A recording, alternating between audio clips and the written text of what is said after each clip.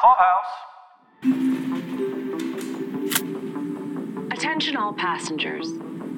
The temperature outside is minus 119 degrees Celsius. We are 6 years, 9 months, and 26 days from departure. For your personal safety, be prepared to brace. This is Paul from Pod Clubhouse, and today I'm here with Kat from Shuffle Online. Say hi, Kat. Hey, how are y'all? Well, we're all doing fine. Today, we're here to talk about the very first episode of TNT's Snowpiercer.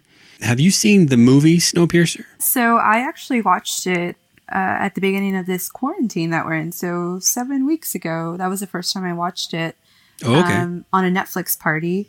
So I was a bit distracted because I was a little chatty and playing into that. But my first impression of watching it for the first time, I really enjoyed it. Very fast paced. The visuals were amazing. And so hearing that there was going to be a series, I was very intrigued to see how they would adapt it into a show. What about you? I saw the movie closer to when it came out. I didn't see it in the theater, but I had heard of the premise. And it reminded me of a series of books that I enjoy. They're called the Silo series. Did you even know that right now there are decommissioned missile silos in the United States that have been converted into underground bunkers for rich people if worst comes to worst and they need to go hide somewhere? I think I have heard of that because there was some show or something that it was like Doomsday Preppers or something like that, where I saw that people do that. And it doesn't surprise me that rich people have already made plans for end of the world and make sure that they're taken care of. So yeah, it's a real deal. The book series kind of extrapolates on that, right? Because it creates this whole caste system of where you live and what rights you have and all that kind of stuff. And it very much reminds me of what's going on the train. And that's what intrigued me in the first place about this. But then the movie itself had such stylish direction and storytelling and kind of outlandish performances, like by Tilda Swinton and others. It was hard to take your eyes off. So I was excited. I mean, that's Bong Joon-ho, right? So yeah. it was really good. So I was surprised. I mean, I wish I would have watched it earlier, but it's actually perfect timing that I watched it recently and then watching this show, I think, because it's fresh in my mind. It's crazy to see Captain America in not Captain America. Yeah. To me, anyway. Very dingy. Yeah. Yeah. All right. So normally when I cover a premiere, I like to talk about the characters and the general plot, stuff that stands out, and whether or not you like it enough to keep watching it. So as we mentioned, this is based on a movie. And for the first 10 minutes of the show, I was thinking, they're just remaking the movie. But then, fortunately, it took a turn. It took a left turn and introduced this whole murder aspect to the story that definitely adds a lot of shelf life to the show, makes it last a lot longer than 2 hours, because you can turn it into a procedural police show a little bit and kind of layer on the intrigue and the class system stuff. But essentially, I mean, some of your plots are already there, you know? What did you think about the decision to add something like a murder as a scheme to drive the first season story forward? Well, first off, I agree with you on the fact that the beginning of the show was very similar, if not exact, to the movie. And I was like, okay, it kind of turned me off a little bit because I was like, is this going to be the same thing? I mean, you expect a little bit of similarities, but then also I wanted to take on its own thing, because then what's the point, right? I can just watch the movie. But I realized why they did that. It's because they want you to feel familiar with it if you were a fan of the movie. And then for those who don't know anything, who haven't watched the movie, it's a good introduction to this world. So when I realized that, I was like, okay, it's fine. And then when this murder plot comes in, because I was expecting it to kind of play out, the same way. And when this plot twist came about, I actually really enjoyed that because it brought it back to TV.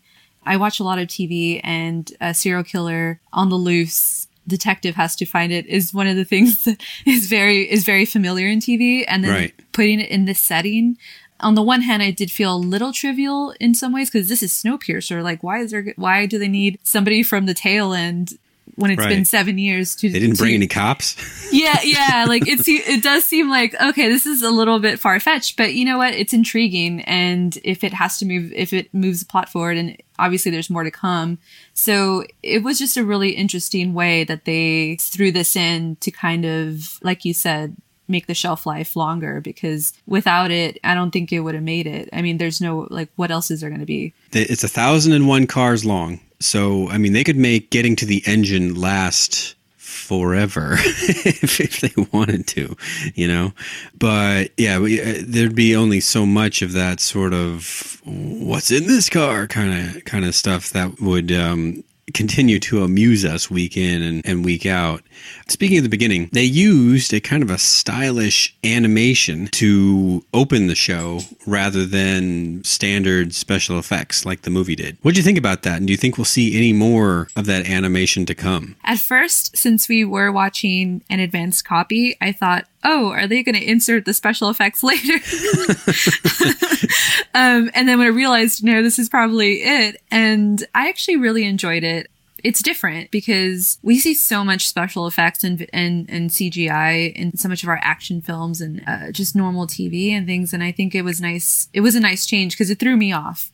And I was like, was not expecting that. And I do hope they include that more in the future. Maybe if they're doing in the future episodes, because it seems weird that it would just be a one-off, right? Like, what do you think? I would like to see it used here and there. It's almost like a motion graphic explanation. Like say, have you ever seen The Kingdom? Is that the show or? No, the movie with Jamie Foxx and the former Mrs. Ben Affleck. What's her name? Jennifer Garner. Jennifer Garner and Jason Bateman. It's a Peter Berg movie. I think I missed that one. But if it's Peter Berg, I want to watch that.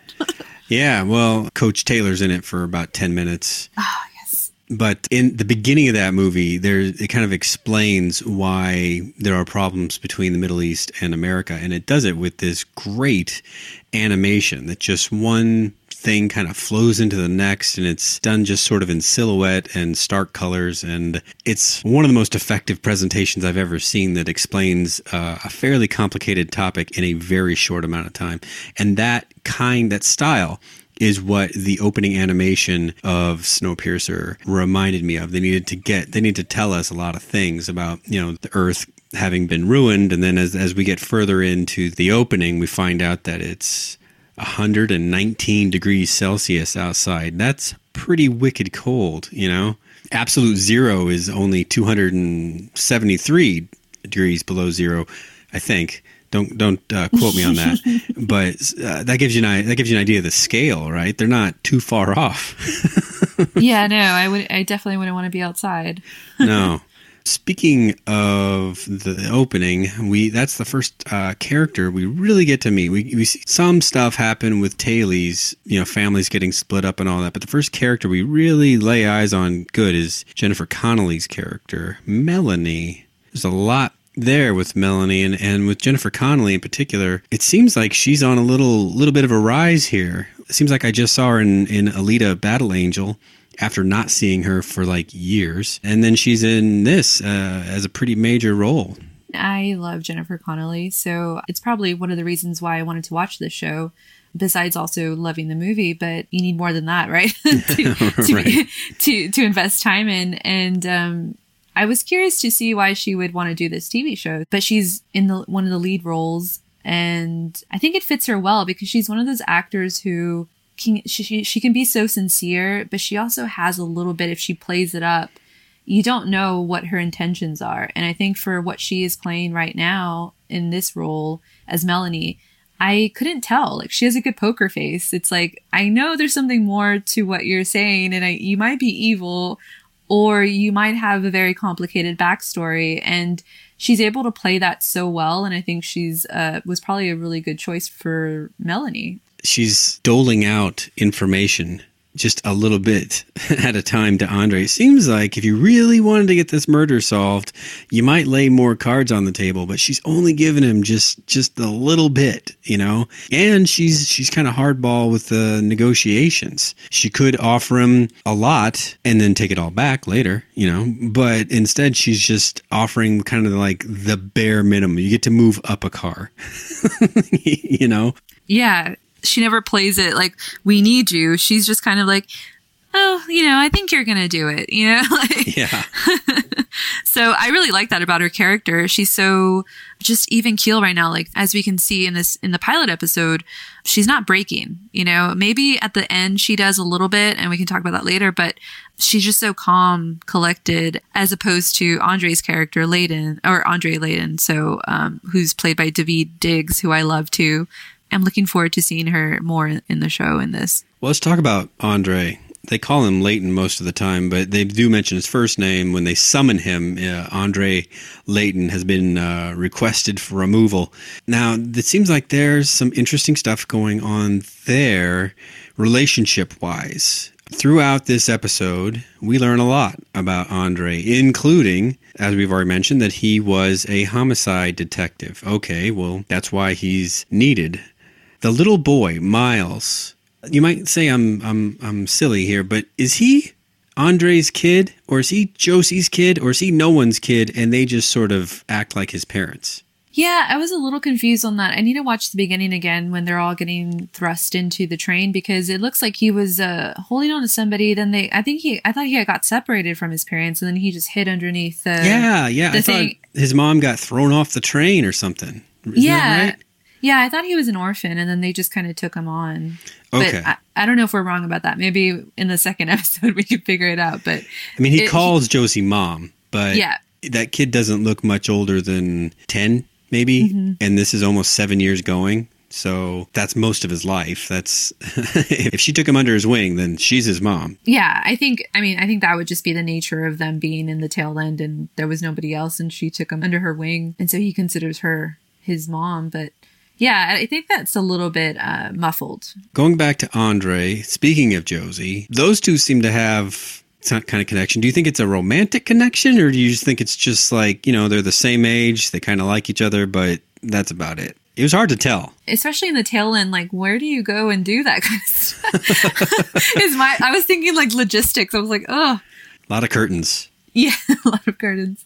But we learned later in the episode, Layden says it himself in terms of that relationship when he's kind of pinged on it, is that it was about survival. So it makes me wonder whether it's more about, well, she was there and I like her, and that's all that there is besides the other people. So it's kind of out of necessity, because you obviously need to love you want that connection. I mean, if they're physical or romantically linked, I don't know if it was by choice or by circumstance. Definitely emotionally connected. But we're not sure. We're not sure what else. So later in this episode, we also meet Zara, who apparently was either married or with Andre when the freeze happened. That was an interesting thing to run into, because they had mentioned that someone had left the tail some time ago, right? What was it, 2 years? So then we find out that it's Andre's, I don't know, wife might be the right word, but something. They were together when they got on the train. I mean, he does call her his ex. Yeah. So, and it's interesting because in terms of show plots and stuff, like, apparently she's the one that told him he was a detective. And it's like, did they just really take it at face value? Were they able to actually source that he was a detective? Like, right. What did you think about that?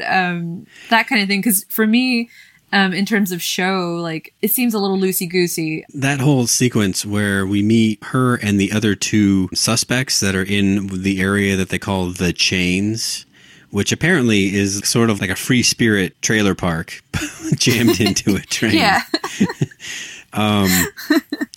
Before the part that we saw, she must have been questioned, right? Because she is listed amongst the suspects that he needs to sort out. So in that discussion, when she's being questioned, she says, oh, my ex is a detective and he likes tomato soup and grilled cheese sandwiches. I don't know, that maybe you think that maybe like she might have used that as like a bargaining chip. Maybe like, see, it wasn't me. I'll even tell you a cop to come and help solve this thing. Now that you're bringing that up, that feels a lot more like a setup, because why would you let a suspect tell you anything, especially when they have told us throughout the episode that they do more punishment, like they cut people's limbs off and things like that. Like, why would they listen to a suspect in that aspect? So it just seems like there's a lot more that we don't know, that they're not telling Andre, a lot more at play here that we're probably going to learn later on. Right. But I do have a question for you, because Sure. It's just a food thing because I love food. But we learned that Andre's ex is the one that basically says, hey, if you want to lure him in, I guess give him some tomato soup and a grilled cheese. So, what would Caroline pick for you to lure you into doing a job? Like, what would be the meal that would be in front of you? Man, I'm really a burger guy, so I'm really easy to please that way. And they don't even need to be that elaborate. It's like, you remember, you might not because you're kind of young, but there used to be a character on a TV show called Popeye, and his name was Wimpy. And Wimpy would do anything for a cheeseburger. I'm afraid I have too many things in common with Wimpy. What about you? What would lure you? Is it a taco? Because I know you're partial to tacos. I don't know. The first thing that comes to my mind would be just a Chuy's nachos, like the panchos with beef fajita and jalapenos, and I could probably do anything you ask. Austin Chuy's, yeah. Yeah, Austin Chuy's. I've been trying to convince my husband to let us order takeout from there, but I've only done it once in 7 weeks, so it's okay. Man, he's put the clamps on your coronavirus exposure, huh? Yeah, I gotta get on a train and get my last meal. Right. Maybe they'll be like, we need a podcaster. And you'll be like, that's me. I'm your person. I like that he also was like, oh, can I get seconds? I was like, that would totally be me.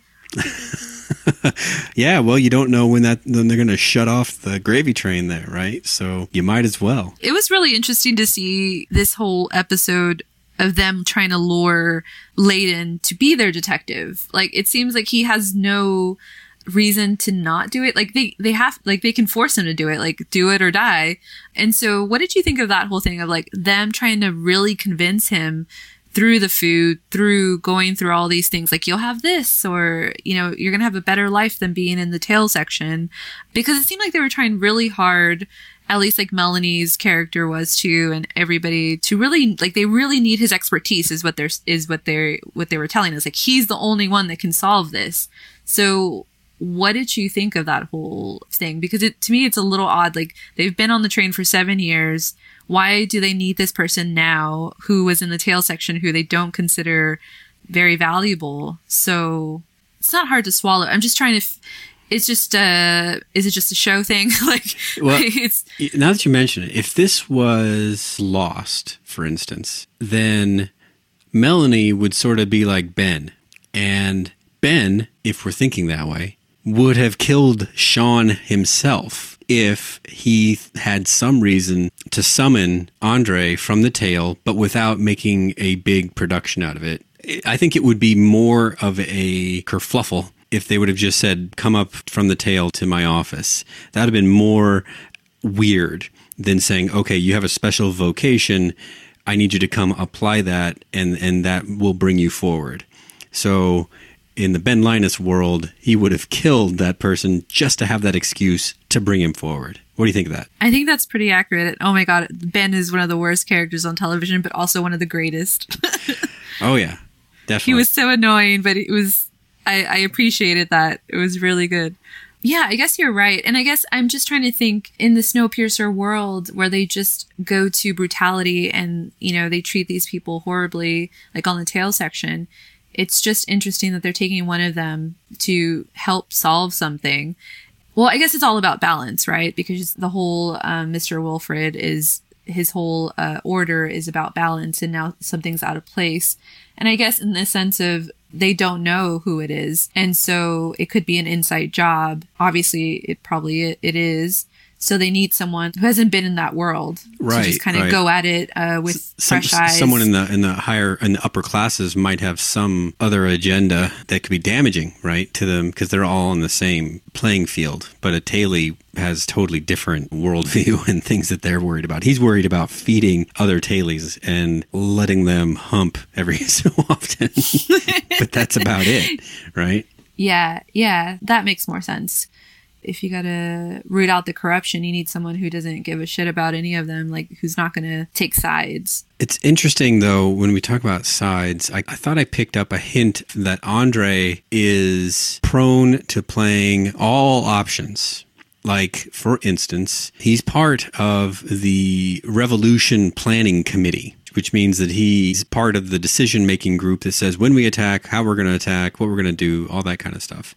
But then, in the quiet moments with Miles, he's encouraging him to become an apprentice and get out of the tail kind of through going through channels like that, which means to me that he doesn't quite think the revolution is going to work. So he's got to play both sides. Well, if we're sticking to the Lost references, you could say that he's kind of like a Jack. Like, he's kind of seeing all options instead of more, I would say Pike, who's more aggressive and like, we got to go kill them now, kill everybody now, is more like Sawyer. Like, let's just go do this, right. Go do the stuff now.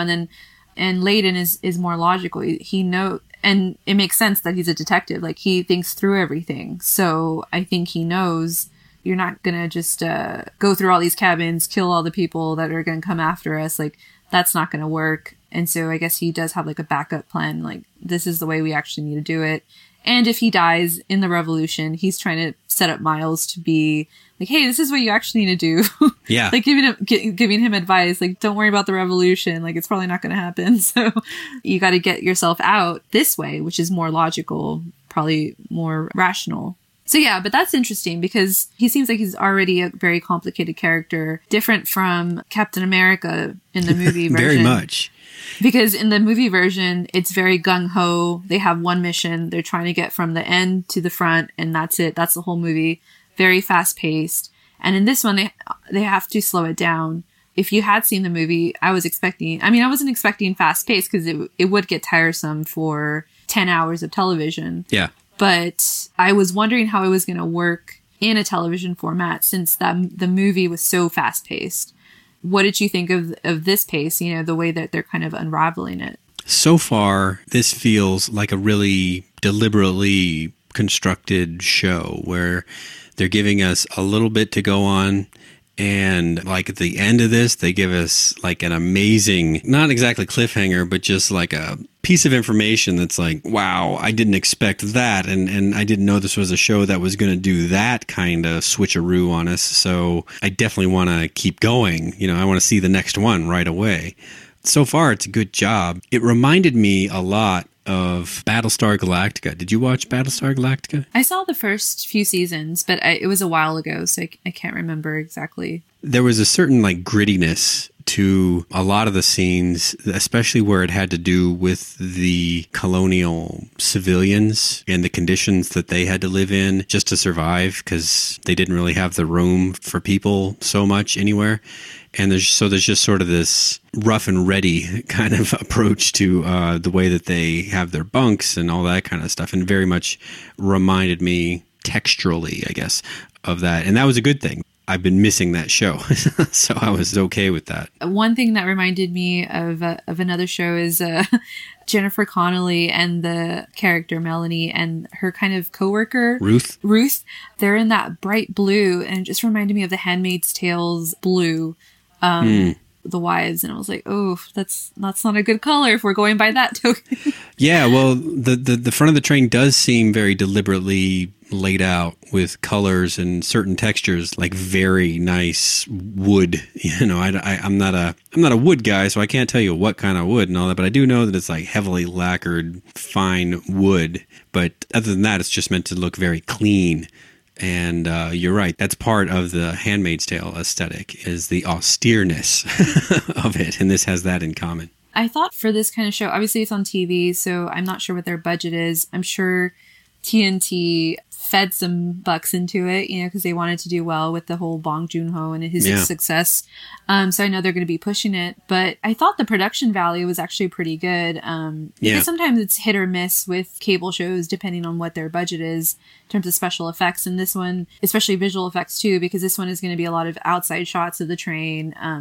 But I think given that it's a lot of cabins and they're able to kind of, like, they don't have to do a lot of the visual effects, which I think helped a lot in this episode. So I was happy to see that the production value seems really good. Like it's good quality, because I was a little worried about how it was going to translate, because the movie was so good in that aspect and so detailed. And so this one, I was surprised to see a lot of the detail. Well, there's a lot of like train action, you know, you can hear the train going over stuff, and then you can see them kind of readjust, you know, how they're standing to compensate for the fact that they just got nudged over or whatever. So I wonder if the sets are on gimbals or something like they use for rooms that they're going to shake or, you know, that sort of thing. That'd be interesting to find out, or if they just all yell, lean to the left, kind of like they did with Star Trek. Yeah.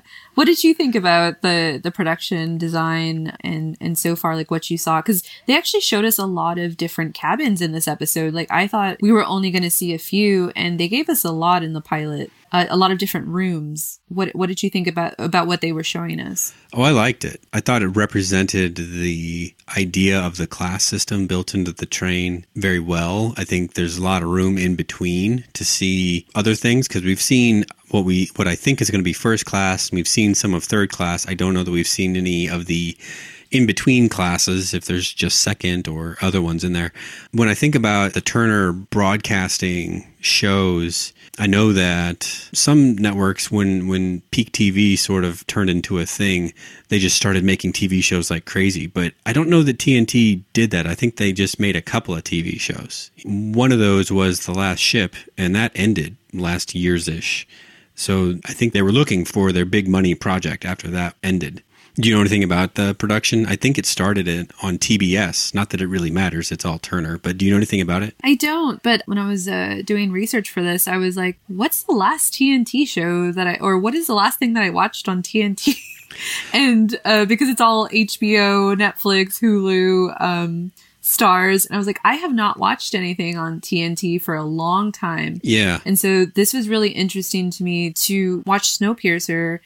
I mean, I'm not sure exactly what a TNT show would feel like, but it did feel, I mean, not to the level of HBO, but it felt like it's at the caliber of what TV is now. And so I was very impressed because I guess I just hadn't been in tune with TNT in the last few years. They don't have like a slate of programming that they put out all at once. You know, like they have a show called Animal Kingdom. Yeah. Okay. Yeah. I've heard of that one actually. So that one, I know people say it's really good. So.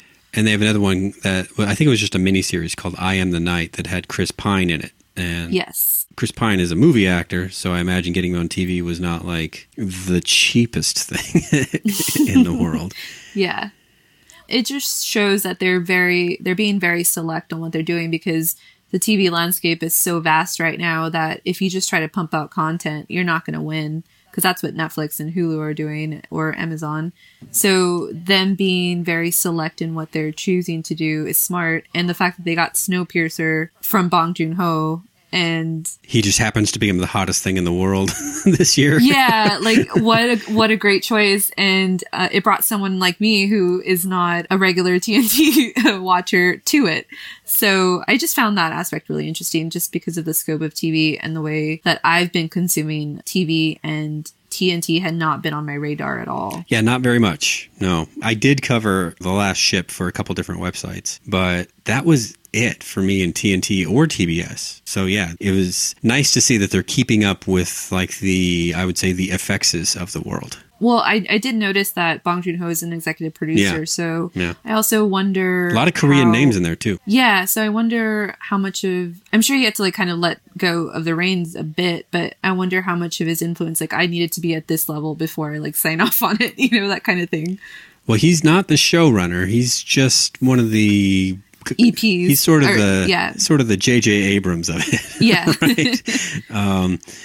Let's see. What has this guy done? He has, this guy's serious. His name is Graham Manson. and he previously ran Orphan Black. Oh, just a little old show, Right. that Orphan Black. Just some of the most complicated, twinning, I guess is what the right word, on TV ever. Complicated. I mean, I have a lot of respect for Tatiana and her ability to Yes. play different characters like that. It was just amazing. Yeah, so that's why I think this pilot, to me, is a little deceiving, because it's so... Like, they're setting up a bunch of they have to set up that's a whole thing of a pilot. They set up things so you can continue watching, and then they unravel everything. And so there's the little strands of everything that we talked about. But given the fact that they've made 2 seasons of this, so there's a lot of story that we're going to see for sure. We're going to see Sean Bean, and he hasn't even shown up yet. I know. I saw that. I was like, I'm sold. I don't care. I bet it's going to get crazy, like, and knowing that the creator is, or the person who developed this is, from Orphan Black. I mean, it's probably going to get in there. Yeah, there was like nowhere they wouldn't go on Orphan Black. No one they wouldn't kill, no one they wouldn't maim to make the story gripping and like, I can't stop watching this, you know? Yeah. So this all kind of builds up to the revolution that was being planned and sort of derailed when Andre was taken to go try to solve this murder one afternoon. So they decide to stage their revolution anyway without him. They do this cool switcheroo with the body of Yvonne. And was that Salamanca from Breaking Bad? Ooh, I don't know. I'm going to have to look at that. Mark Margolis. And Mark Margolis is definitely Hector Salamanca from Better Call Saul and Breaking Bad. Why isn't he on the top of this? Oh, it's probably because he's not in. Because he's just in one episode. Yeah. His character is a interesting and sort of welcome departure from the movie. Because if you recall in the movie, his character is played by John Hurt, who we all know from Alien and the chest bursting scene. That's the same guy.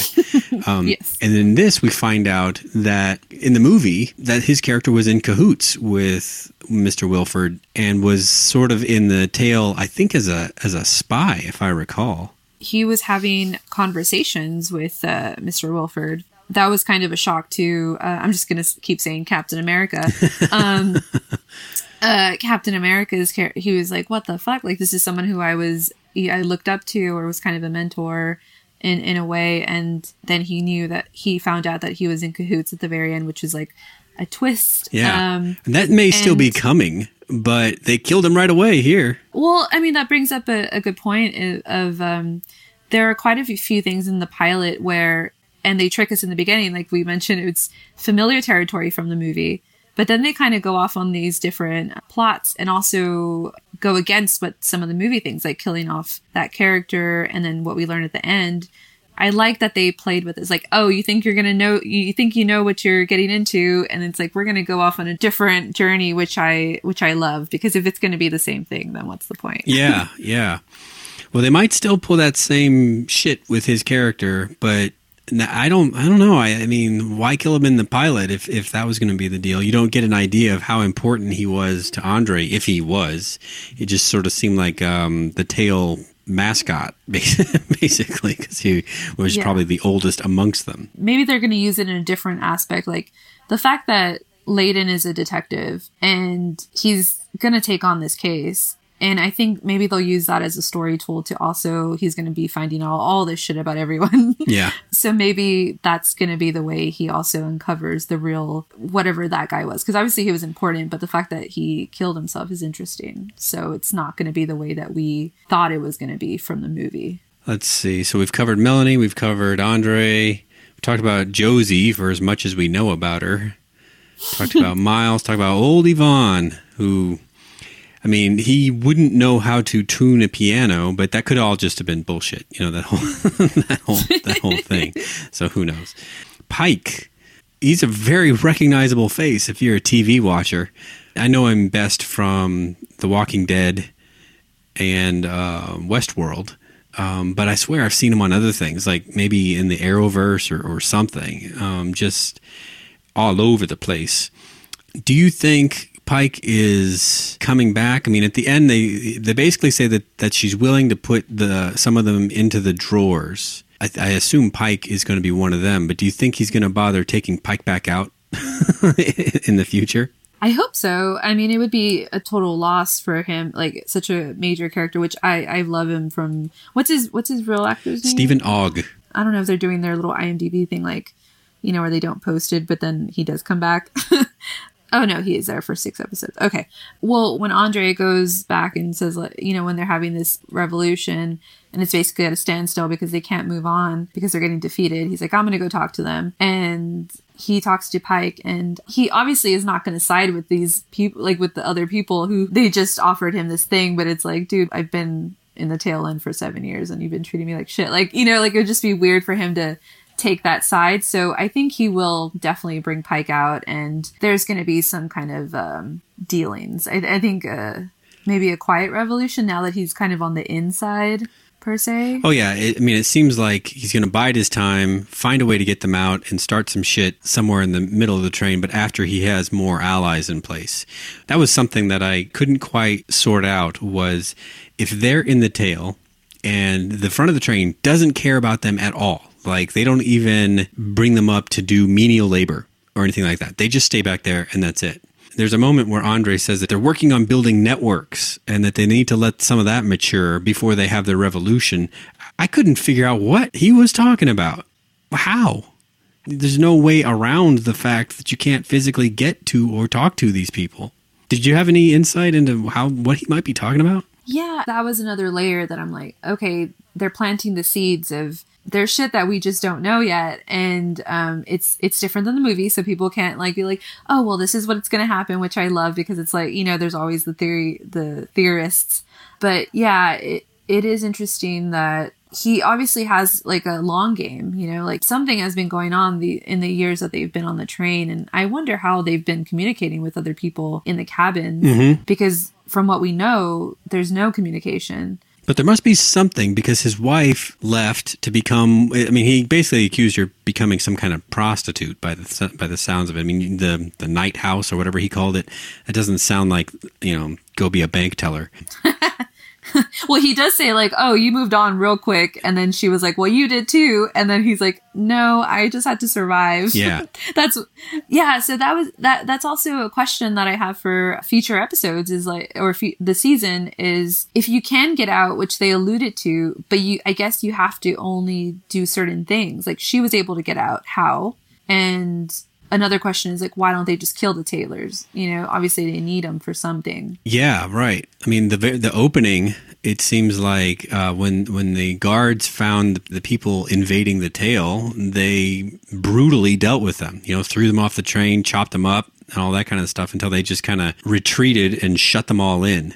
And then they decided to feed them bricks of protein. I wonder if they will be the same kind of protein as they were in the movie. Oh, it's funny because I was about to eat when I was watching this. I was like, oh no, let me eat first and then watch this show. Right. I have a thing with gritty shows. I can't eat and watch it. Like I could watch Walking Dead stuff, but I can't watch this kind of show that's like dingy and gritty. Like it grosses me out. But yeah, they did mention that they're stopping their reproductive rights. Yeah. So that's something that Andre, when he was trying to negotiate but failed to, is like, we want reproductive rights. So they're also trying to fight to keep their people going. Like I loved one of my favorite parts of the episode was like, yeah, I'm the last Australian. We need to reproduce. Yeah. And that guy's apparently in a ton of episodes. So I guess he qualifies as comic relief because this is a pretty dark show. So you need a few laughs every episode, at least a laugh, and he was it for this one. It's going to be interesting how this unfolds because I think one of the things that after watching the pilot is making me excited for the rest of the season is that there was so much in the movie because the movie was so gung-ho, like one mission. We saw the cabins, but we didn't really get to stay in them because it was like one to the next. It was all about just, you know, moving on, killing, getting to what they wanted. In the first episode, you really get to kind of see a bunch of the cabins, which I think we'll dive into a little bit more. We get to see a bit of the first class folk who I'm guessing are going to be more characters, more in depth. So it's nice that the TV show is going to be able to kind of explore that where the movie didn't, you know, like we didn't have a lot of character depth. No. It was more about themes and bigger ideas and things like that. So this, like, we have to kind of tie into, like, we have to buy into Layden. Like, is he someone you want to follow and root for, given this introduction that you had with him? So far, yes. I think that there may be something more to him, maybe even something dark to him that they haven't revealed just yet. But there's enough of him that I can respect the way that he looks at things, the way that he thinks about things, the way that he relates to people. Some of the easiest to like entertainment is the stuff where you can put yourself into the shoes of the main character. And I can do that with Andre to some extent. I mean, not all of it, but but enough for me to like the guy. What about you? Yeah, I think he's not so easy to read, which I like in characters. If you can figure out a character up front, then there's no fun in it. And I think with these characters, Andre and Melanie, I like both of them right now. I know one is going to kind of maybe skew a little more to the dark side, but you never know because it's all about survival. So who knows what Andre is going to do. So I like that both essentially what they're setting up, like good and bad characters, like it's very gray in this show. And so I think that's interesting to start with because usually it's the other way around. There's like good, bad, and then it kind of, goes and then people change. But from the get-go, everyone is a little like, what have they not done to survive? So they're all a little in the gray right now. So for next episode, I can only predict a couple things. One is there's a moment when Melanie says that Mr. Wilford asks for a significant arm as punishment for the 6 lives lost of the people that they care about. I'm sure they killed lots of tailies, but they only care about the 6 guards that they lost. So when they say significant arm, there's only one guy with really significant arms in the tail, and that's the one they call Strong Boy. So I think he's going to get the arm treatment next week. That's one theory. What do you think about that? Take out the muscle, right? Yeah, it's cutting off Jamie's hand, right? Yeah, so that would be a good move if I was Mr. Wilford, aka right. Spoiler. I don't know if we're going to give away the spoiler, but we're assuming people have watched the show. Okay, yeah. So Melanie is basically Mr. Wilford that we know. Yeah, as far as we know, she's the boss. And also, I just want to say, there was 2 shots of her where she's a boss lady. So she is having a drink. She takes off her heels and she's like, oh, like they make a point to emphasize like her taking off her heels and like rubbing her feet. And then she does it at the end again. And then she gets into her sweats. And I was like, yes, like that is so awesome to see, like mega boss lady. And then she just, long day of work. Taking care of Snowpiercer right. and then going in, and then just getting in her sweats. And it was like, that was very relatable in terms of like working lady, heels, all that kind of thing. So I enjoyed that. If you had one thought of her character being pitted as the bad guy for this show, just because, that's the way it's kind of set up.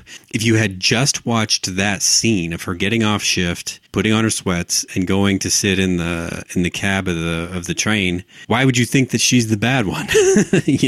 That's all pretty normal stuff. That's what I was saying in terms of they played it so well, and then Jennifer Connelly plays it so well. It's like in your mind you're thinking, yeah, she has to be the bad one, but then we see her in these moments of vulnerability where she's just a girl in sweats and she's just she's gonna man the train and she's doing her job. So it was interesting to end on that note, which I loved though. Yeah. Like the shot of the way they ended it was visually, it was really stunning. I think that's what made me feel like, oh, this is going to be a really good quality show.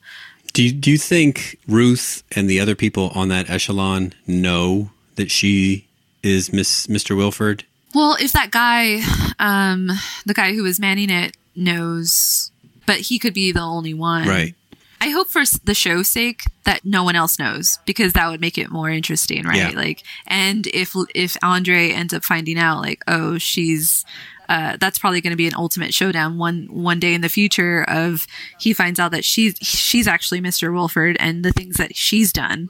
Oof, that's going to be a showdown. That is a great unsung trope, I guess, of good TV, at least the TV that I enjoy, is when you meet the bad guy initially, and then 2 seasons later, the person that you thought was in charge of all the evil on the show is actually just middle management.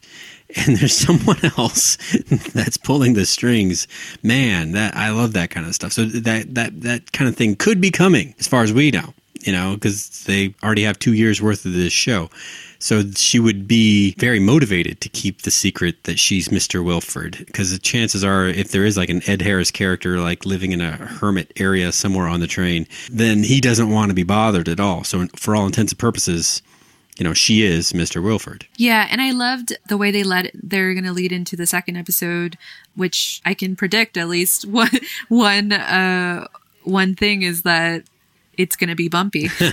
Oh, yeah. They keep mentioning the rough track. My other prediction was just that they're going to let Nikki Janae out of the drawers, and I think she's going to have a lot of shit to say, and I think it's going to be whatever he thinks he knows, she's going to change that somehow. It's going to be like she's going to rock his world with whatever she's going to tell him about what she knows before she got locked up. But that's just a guess. Yeah, and I think it's also telling that the fact that if Melanie is Mr. Wilford, which, they said, so I'm just going to assume she is. So I'll be like, Melanie is Mr. Wilford, and it's all about balance. She's letting out someone who she put in jail, and that's an interesting choice. Like why she would let that person out. Mm-hmm. Because that just seems like against keeping things in order. So it's like she's trying to stir the pot in some ways too, like that's I feel like, unless it's all part of a plan. Yeah. So it could be like stirring the pot in her favor though. Yeah. Because we know, like, also in that end scene, it was very subtle, but it was when she's eating her sushi, after work snack, and I don't know what the guy's name is, but the conductor who was in her spot says, "Oh, how come the chef who's on there doesn't make a smoked salmon with avocado?" Is it because we don't have avocado? And then she's like, "Oh no, it's because we don't have wood chips for the salmon." And it's like that's like the spark of what we know from the movie of shit's going down. They don't have enough resources, and it's gonna go to shit. And she's kind of trying to maintain that, but we saw a little crack there where she's like, "Oh fuck, like." People are getting on to us. Right, yeah. First the wood chips, right? Yeah. Then the coffee. Yeah, and I was like, oh, what a world without avocado. Right. Those are the things that I think about when I'm watching Stop the train. Let me out. Yeah. Yeah. But I think the way it ended, it hooked me in. Like, as a pilot, I think it was pretty good. Overall, what did you think of the pilot in terms of, like, if people have not watched the movie, know nothing about Snowpiercer, do you think it was, like, easy to follow? Oh, yeah. I mean, I'm kind of tuned into science fiction, so maybe it's too easy for me. But yeah, I thought it was all there.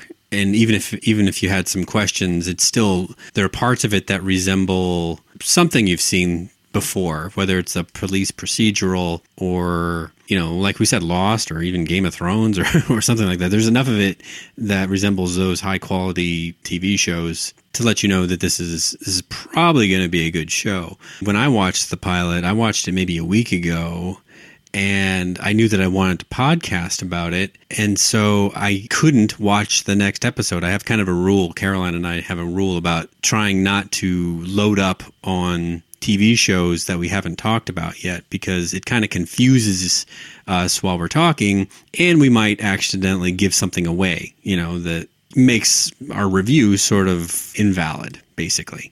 And so I've been dying to watch the second one. So you've actually done me a favor being on the podcast tonight. So now I can watch the second one. I've actually caught on to that now, being on the podcast with another show I'm doing. I was gonna watch other episodes before I was recording, like the previous one. I was like, oh no, like I want to be clear-headed, because I've done that before, and it just skews what you feel about that one episode, because you can't unknow what you know right in the future episodes. So yeah, I agree. I'm gonna do the same, like one by one, talk about it, because it gets jumbled and you don't get to appreciate it as the one episode, instead of just kind of, that's the binge culture we are in now. And this one I think is going to be, since it's on TNT, it also is going to be released one by one, I'm guessing, not as a binge series. So I think it's also good to watch it the way the audience is watching it. Snowpiercer, though, was good because I was wondering how it was going to be, since it's not bingeable. And the way they ended it, I was like, oh, okay, cool. There is a cliffhanger. They did reveal, things that they're probably going to explore throughout. the standalone episode. Like, I was like, okay, this is going to be good. Hopefully. Well, I think it is also going to be good, worth my weekly viewing. So, what do you say, Kat? Are you in for a recurring podcast with me on this? I think so. Count me in. Terrific. Or shall I say I'll get on the train with you? Yes. Everything that we say from now on should be train related about the show. It should some train analogy or lingo. I'm going to need to learn some train lingo because since we're both from Texas, we don't really have that much exposure to trains. Nope. They're not really that big a deal. We got to ask Mike what you say on the subway. Right. Some kind of jargon. But anyway, so this has been Paul with Pod Clubhouse. And this is Catherine with Shuffle Online. And we will see you guys next week for the second episode of Snowpiercer. Thank you for listening. This has been an original Pod Clubhouse production. Pod Clubhouse is a podcast network dedicated to encouraging collaboration among podcasters and friends to bring a fresh voice and diverse perspective on a wide array of content. Please visit and leave a comment for us at podclubhouse.com. Rate, review, and subscribe to our podcast feeds on Apple Podcasts. Follow us on Twitter, Instagram, and Facebook. You can find us at Pod Clubhouse. Our DMs are always open, and we'd love to hear from you. Pod Clubhouse.